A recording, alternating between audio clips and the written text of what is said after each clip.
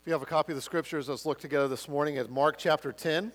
We're going to finish up this chapter together today, Lord willing, unless Jesus comes back in the middle, and that will be far better. But should he not, hopefully by his strength, we'll get through the last part of this chapter. So Mark 10 this morning, I'll read verse 46 through 52.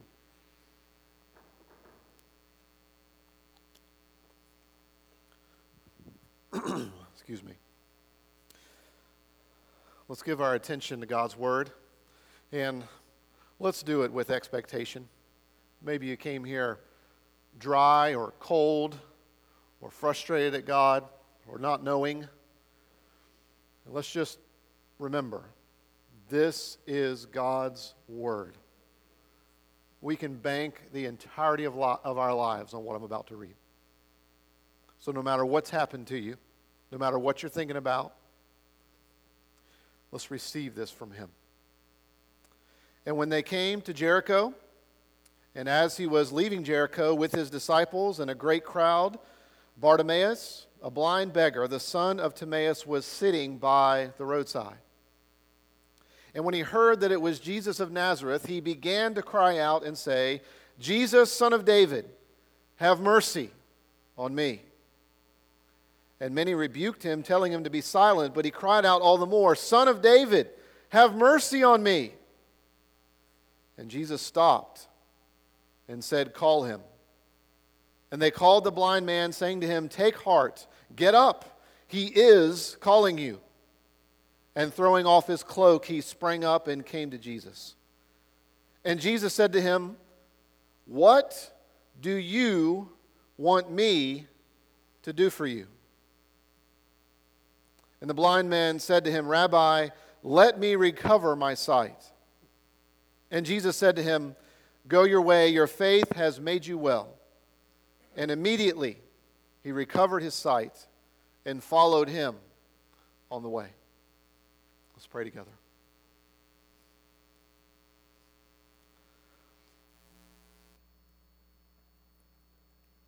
Our Father in heaven, we gather here as your children.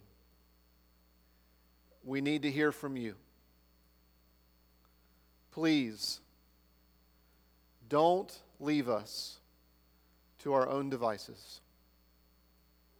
Don't leave us to the way in which we normally process our lives and the world and everything else. Don't leave us to ourselves. Cause us to bring you into every moment of our lives. Lord, do this for our good. Do it for your glory. Do it so that we might feel refreshed and challenged and renewed and full of hope again. God, compel us to have hope afresh today, because we've heard from, seen our need for, and know our Savior. Holy Spirit, have your way with us. For Jesus' sake, I pray. Amen. I have found in my life that parenting has given me many opportunities to grow as a human being. My children, as many of you know, are past the time in which I have to watch them every moment of the day. My children are past the time in which I have to be concerned about stairs, whether they're going up or whether they might fall down. And yet, even though I'm past that stage, there are times when the Osborne house gets a little bit rowdy. Brother doesn't always agree with his sisters, and sisters don't always agree with their brother. And sometimes things not only get a little bit rowdy, but sometimes an intervention needs to happen. And because of my position in the home, I am one of those that's responsible to be the intervention. And I've found in being a parent, which I love and am terrified of at the same time, I've found that oftentimes in dealing with my children, that there's a particular question that is appropriate for most of the squabbles and rowdiness that happen in our house. And that question is this. I'll call my children or I'll go to them, one of the two happens, and I'll say, Owen, Dabney, Bergen, are you fussing about something that's really important? Are you fussing about something that's really important? Now, you know the immediate response. I didn't do anything, Dad. It wasn't me. Well, Owen started to. And then we always have our sweet Dabney, who at times responds, but the majority of the time just stands there, hip to the side, looking at me with a slanted head, as if to say, Dad, you're so right. And I'm not budging. I'm not budging. I love you, Dad, but I'm not budging. But yet I continue to ask the question, are you fussing about something that's really important? And usually after I ask that question about 6 or 8 times, sometimes more, they typically will begin to talk to one another and realize that what they're fussing about really isn't that important at all. You see, it's the power of a question. It's the power of a question that really is important, isn't it? And as we look at this text this morning, there's one question for us. There's one question for you. There's one question for me. And it's the question in verse 51. Jesus is asking it. And he's asking that into your life and into my life right now. And his question is this: what do you want me to do for you? It's a standing question. As you come here this morning, whether you believe in the Lord Jesus Christ or whether you don't, whether you're struggling with things in your life or whether you are ecstatic at where you are in your life, the question is on our plate. It's front and center. What do you want Jesus to do for you? You see, up to this point in Mark's gospel, he's had 2 other questions. And at sometime toward the end of Mark's gospel, I'm going to summarize all this for you. But Mark's question has been, who do people say that Jesus is? Who is Jesus? Who do people say that he is? Who do you say that he is? Those are questions that we can never stop receiving and answering. But you see, now comes the next logical question. If you've thought about who Jesus is, or who do people say that he is, your friends, your neighbors, your co-workers, your own heart, your spouse, your children, if you're working through that answer, who is Jesus? Who do people say that he is? The next question is, what do you want him to do for you? Really? Because that's the question Christ has for us now, today. He wants us to add this question to the other 2 questions. And it's not going away. This question is the apex of this section of verses. So what we're going to do is we're going to walk through the text and get to the point. We're going to show what leads up to this question. And then, like faithful submariners, we're just going to dive deep. And we're just going to go straight down and looking at the depth of this question. So what leads up to this question? Well, Jesus and his disciples are on their way to Jericho. It's an ancient city. Some would say that it's thousands of years, maybe as many as 9,000 years old. Jericho is that place where Herod the Great, you might remember this guy if you know your Bibles a little bit more. If you don't, it's totally fine. Herod the Great was the guy that was around when Jesus was born. Herod the Great was the guy that made the decree that all children under 2, all male children under 2 should be executed. Herod loved Jericho. He built 3 palaces there. And he built this thing called a hippodrome, which is this place that's kind of like what we would find in our country for horse races. About 700, 800 feet long, several hundred feet wide, and there was just a track where horses would run and they would race. It was a booming city because Herod loved it. an ancient city. As a matter of fact, where we find ourselves with Jesus and his disciples here in Jericho is that they're 18 miles from Jerusalem. Jesus is headed to Jerusalem. Chapter 11 tells you that Jesus enters Jerusalem. It's 10 days, less than 10 days from Jesus being on the cross. Jesus is with his disciples in Jericho. As they begin to leave Jericho, something happens. A great crowd is following him.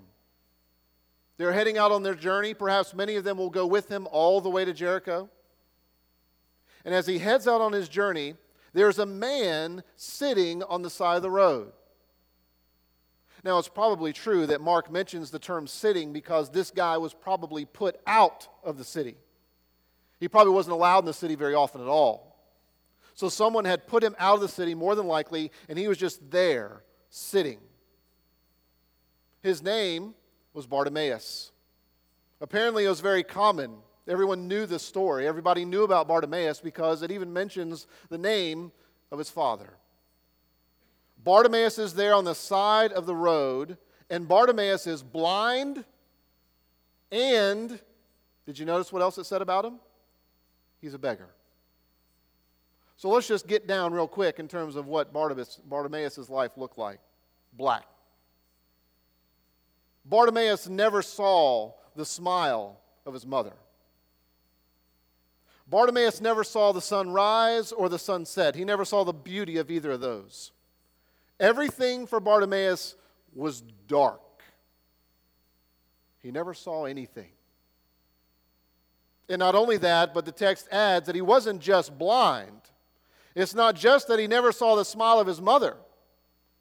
It's that he was also a beggar. You see, there's some people that we know that are blind that actually have lots of resources. Those of you that like classical music, those of you know or heard of or listened to Andrea Bocelli, man's blind, but he has lots of resources.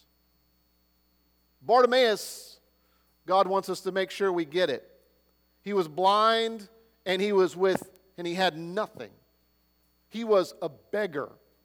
He was completely dependent on people to be nice to him. He was completely dependent on people's mercy. He had no food. He had nowhere to live. He couldn't even travel from one place to another.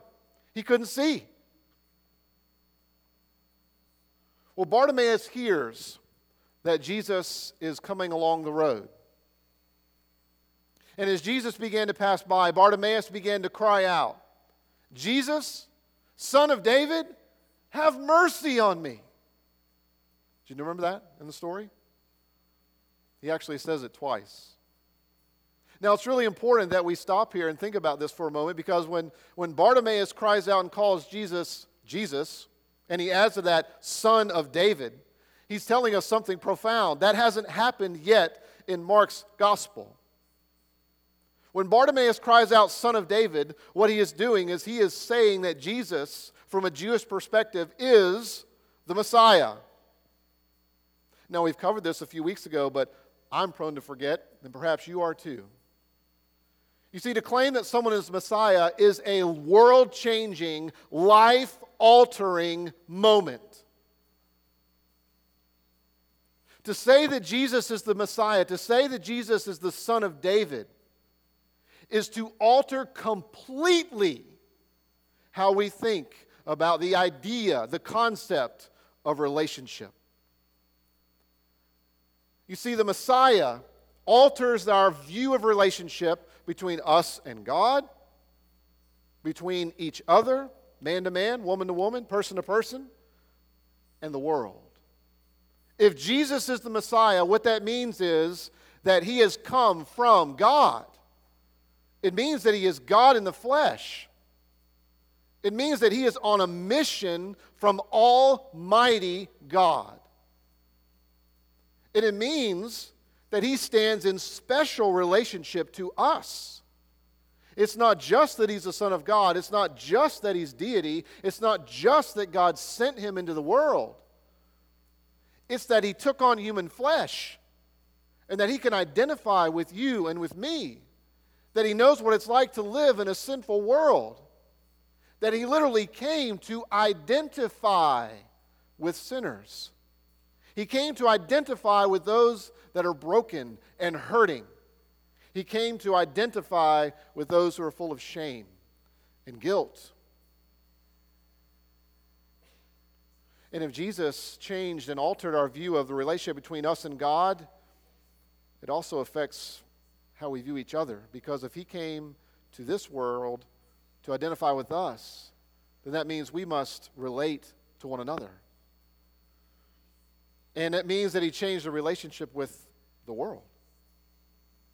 You've heard us talk about many times that statement in the book of Revelation that Jesus says, "Behold, I am making all things new." Remember that? Right here, Jesus as Messiah is what births that idea that he's making all things new. Jesus is making all things new because he is the Messiah. Because he's come from God, because he has come to reconcile us to God and to each other, and he's putting the world back the way that it should be.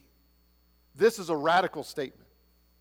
And it also means that our view of destiny has become incredibly clear. If Jesus is the Messiah, that means that the end is clear. It means that our hope is sure.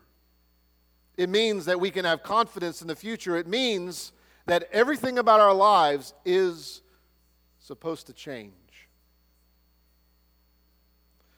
You see, what he adds here with this little statement, all that I've said to you before, except Revelation 21 connection. But what I will add here is that when Bartimaeus cried out, "Son of David," and connecting that with our destiny, it's that Jesus is the King. This idea of the Son of David connects Jesus to David, the greatest king that God's people had ever had. And if you know your Bibles a little bit more, sometime go back and read the 2 Samuel chapter 7. What you'll find there is that God makes this incredible promise to David. And he basically goes like this: David, you're going to die. Your days are drawing small. And not too long from now, you're going to die. But someone is going to come from you. And I am going to establish his kingdom. And his kingdom will last forever. God says it 4 times to David in chapter 7, verse 12 and 13. 4 times. I'm going to bring someone from your line, David, and he's going to be king, and I'm going to establish his kingdom forever. You see, the whole idea of our destiny becoming a whole lot more clear is connected to the coming of Jesus. And Jesus is connected to the fact that he is related to the Son of David. He is king, and he has come to establish a kingdom that by faith we are part of, by grace we are brought into. But you see, our King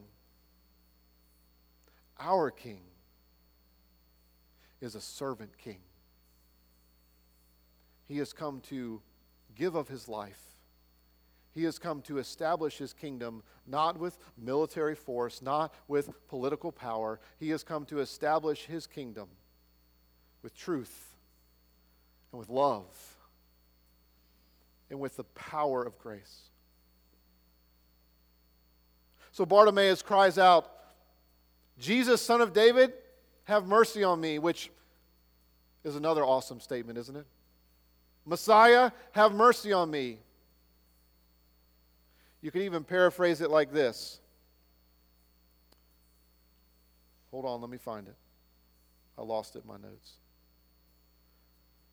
Have a heart for me. Jesus, Son of David, have a heart for me. Well, all the crowds could do was rebuke him. Be quiet, Bartimaeus. Stop.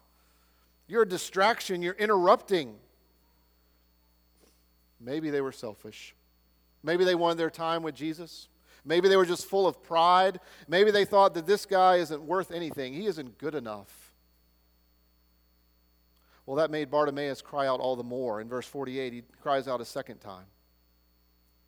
And at that point, Jesus stops. And he turns and he looks at him and he says, "Come to me. Call him, bring him to me." So what did Barnabas do? Well, it says that he took off his cloak and he went rushing to Jesus. You see, his cloak, we might put this in modern day terms, his cloak was like a Snuggie. You know what that is? You remember that? You remember what a Snuggie is? Some of you probably have some. It's that really big thing that's like full body. That's what you can think of. Because see, he couldn't see if someone put bread down in front of him. He couldn't reach out to his hand to know if somebody was giving him money, so he just had this gigantic scarf like a Snuggie, and if someone put food on it or someone put money in it, he would have it there and it would be held. He just threw that off and came to Christ. Jesus looked at him and he said this question. You remember the question? "Bartimaeus, what do you want me to do for you?" Perhaps an interesting question. Bartimaeus says, "Let me recover my sight. I want to see." Jesus heals him without touching. Jesus heals him without making any move. Immediately Bartimaeus could see, and what that means is the first person that he ever saw was Jesus. Immediately he was healed, and Jesus says, "Go your way, your faith has made you well." You see, that is everything that led up to this question. What do you want me to do for you? But there's far more in this question than just all that background story. There's more for us. You see, we're prone to think that this passage is really about our faith. We're prone to read this passage and say, "Go your way, your faith has made you well," and to think immediately about our power. And there's far more here that we need to think about in order to understand this question, in order to understand faith. Jesus is actually using this question to get right at our hearts. He's using this question this morning. He's putting it on your plate, on my plate, so that he might dig down and get at our hearts. Because Jesus uses this question and uses this passage to show us how we think of Jesus either as really, really useful, or that Jesus is really everything. Because there are only two answers to the question. Jesus says, "What do you want me to do for you?" And what that gets at is, how does your heart function? Because it only goes one of two ways. It either goes to answer that question, it either answers that question out of, "Jesus, you're really, really useful to me," or, "Jesus, you're everything." You see, this isn't the first time that Jesus has asked us this question. If you look back earlier in chapter 10, he's talking with his disciples. And he asked them in verse 36 the exact same question to his disciples. He asked them, "What do you want me to do for you?" And you know what their answer was? Their answer was, "Jesus, please put one of us on your right hand and put the other of us on your left. Jesus, we want power and we want position. And Jesus, you're the one that can make that happen.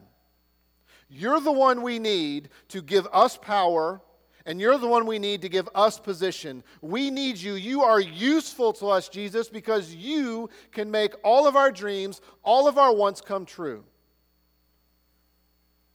Jesus, you're the one that can give us power and position. You're the one that can fulfill our dreams." Jesus rebukes them in chapter 10, verse 32 and following, in that whole section. he challenges that. He says, well, actually, if you want to know what true greatness is, it has nothing to do with position, and it has nothing to do with power. True greatness is found in serving. The message of Christianity is, if you want to be great, then serve. If you want to be great, then stop trying to find greatness in power and in position, and stop trying to think of Jesus as just useful. That he just exists to fulfill your dreams. That he just exists to fulfill my dreams. If you want to be great, then serve. Jesus adds these memorable words in verse 45 of chapter 10. For even the Son of Man did not come to be served, but to serve, and to give his life as a ransom for many. You see, the disciples on one hand wanted to use Jesus, and Bartimaeus on the other said, you are the Messiah. You are the Son of David. You are the servant king.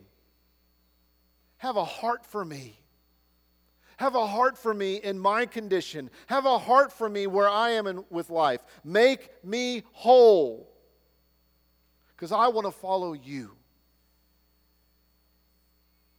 You see, the disciples had a blind spot, much like us. We have a blind spot too, don't we? Do you really think you've ever lived a whole day in which, I don't know, you really thought Jesus was everything? All the time, because of our sin, we want to find Jesus as just useful, just to do what we want. You see, the disciples had a blind spot just like we do. And here are the blind spots. We don't really think we're that blind. We don't want to find ourselves as beggars. We're not quite sure that we need to live by mercy all the time. We're not quite sure that we need to be recipients of mercy all the time. But we almost always want to just go our own way. We don't always want to follow Jesus in his way, in his plan for our life. We want our way and our plan for our life. And we want Jesus to make our way happen. You see, when you understand that when we're supposed to see Jesus as absolutely everything, it makes faith make sense. Faith isn't a work at all. Bartimaeus said this to Jesus, remember? Jesus, please have mercy on me. You are the Messiah. Here's some words from someone who lived a long time ago that said it better than I can. Faith brings nothing to Christ but a sinful soul. Faith gives nothing, contributes nothing, pays nothing, performs nothing. Faith only receives, takes, accepts, grasps, and embraces the gift. And daily enjoys the gift. You see, the best news of the whole story for us is that we must follow the Lord Jesus Christ. But the truth is, we can't really go where he was going. Isn't it interesting that Jesus tells Bartimaeus, go your way, Bartimaeus. Did you listen to that? Did you hear that? It's right there in the text. And what way does Bartimaeus go? On the way, Jesus' way. But you see, Bartimaeus couldn't go ultimately where Jesus was going. Because Jesus was on the way, his way, to Jerusalem and to the cross. Jesus was going to the cross so that he would give his life as a ransom. Jesus was on the way to the cross to give his life as a ransom for you and for me. so that by His grace we might recognize how blind we are. So that by His grace we might recognize that we are just beggars. So that by His grace we might recognize that we need to live and receive His mercy every single day, and then give that to others. Jesus died so that we would stop trying to go our own way and just think that He is useful, so that we might follow Him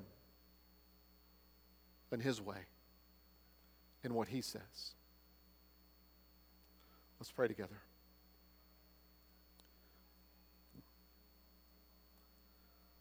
Lord Jesus, we thank You for this question. What do You want me to do for You? For it puts the entirety of our lives in context. Lord Jesus, You know the challenges that we have in our lives. You know the struggles that we have. You know the joys that we have. And You know what it's like to live a life full of challenges and struggles. And Jesus, it is true. Oftentimes, we want You just to fix our little problem, give us a good day, make us happy. And the truth is, we just express over and over and over again how we just think You're useful. And Lord Jesus, I'm sorry. I do the same thing in my life. Would You please remind all of us that we need Your mercy and Your grace to show us how little we still see, how dependent we are, because we are beggars. As parents, we are beggars. As friends, we are beggars. As employees and employers, we are beggars. As stay-at-home parents, we are beggars. We have nothing except for what You have given us. Lord Jesus, please cause us to follow You and to wage war with our pride, with our temptation that we often give into to just use You. Help us to see You as our Messiah, as our King that has altered the entirety of our lives, every relationship that we have, and our destiny. Help us to follow Your way and to realize that Your way is the way to true greatness. Sever the connection in our mind that greatness is connected to power and position. And make a brand new connection in our minds and with our hearts that we need to follow You and serve and cry out for mercy. Help us, King. Help us, Savior. Help us, Lord. We need it. In Your name, Jesus, I pray. Amen.